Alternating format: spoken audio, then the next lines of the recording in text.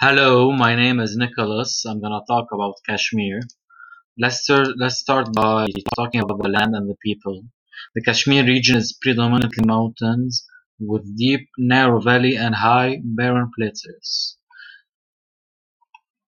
The region is located alongside the northernmost extremity of the Indian-Australian tectonic plate. The people in Jammu area are Muslim in the west and Hindu in the east and speak Hindi Punjabi and Dogri. The inhabitants of the Vale of Kashmir and the Pakistani areas are mostly Muslim and speak Urdu and Kashmiri.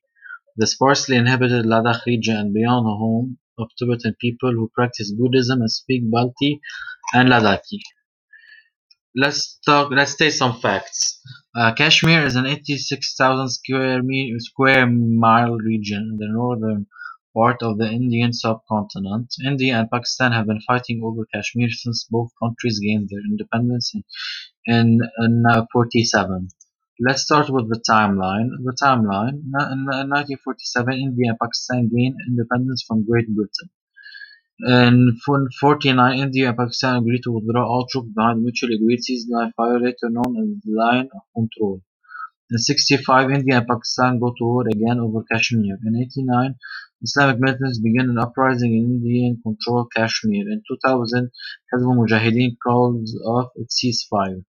In 2001, India ends a six-month ceasefire while also inviting Pakistani military ruler General Pervez Musharraf to peace talks aimed at ending 5 decades of hostilities between the two countries.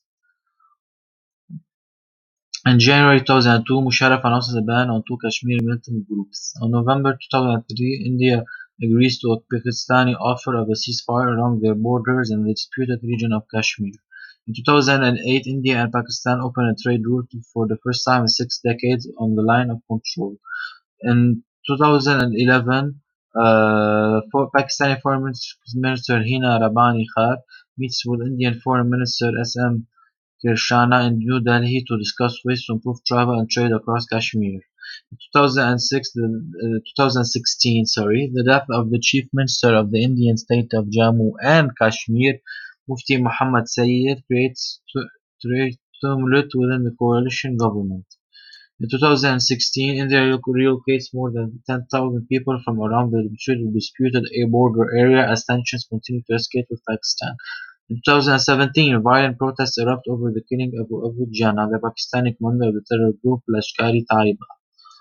In 2019, tensions between India and Pakistan increased after Indian Prime Minister Narendra Modi announced that India will revoke constitutional provision giving the state of Jammu and Kashmir autonomy to set its own laws.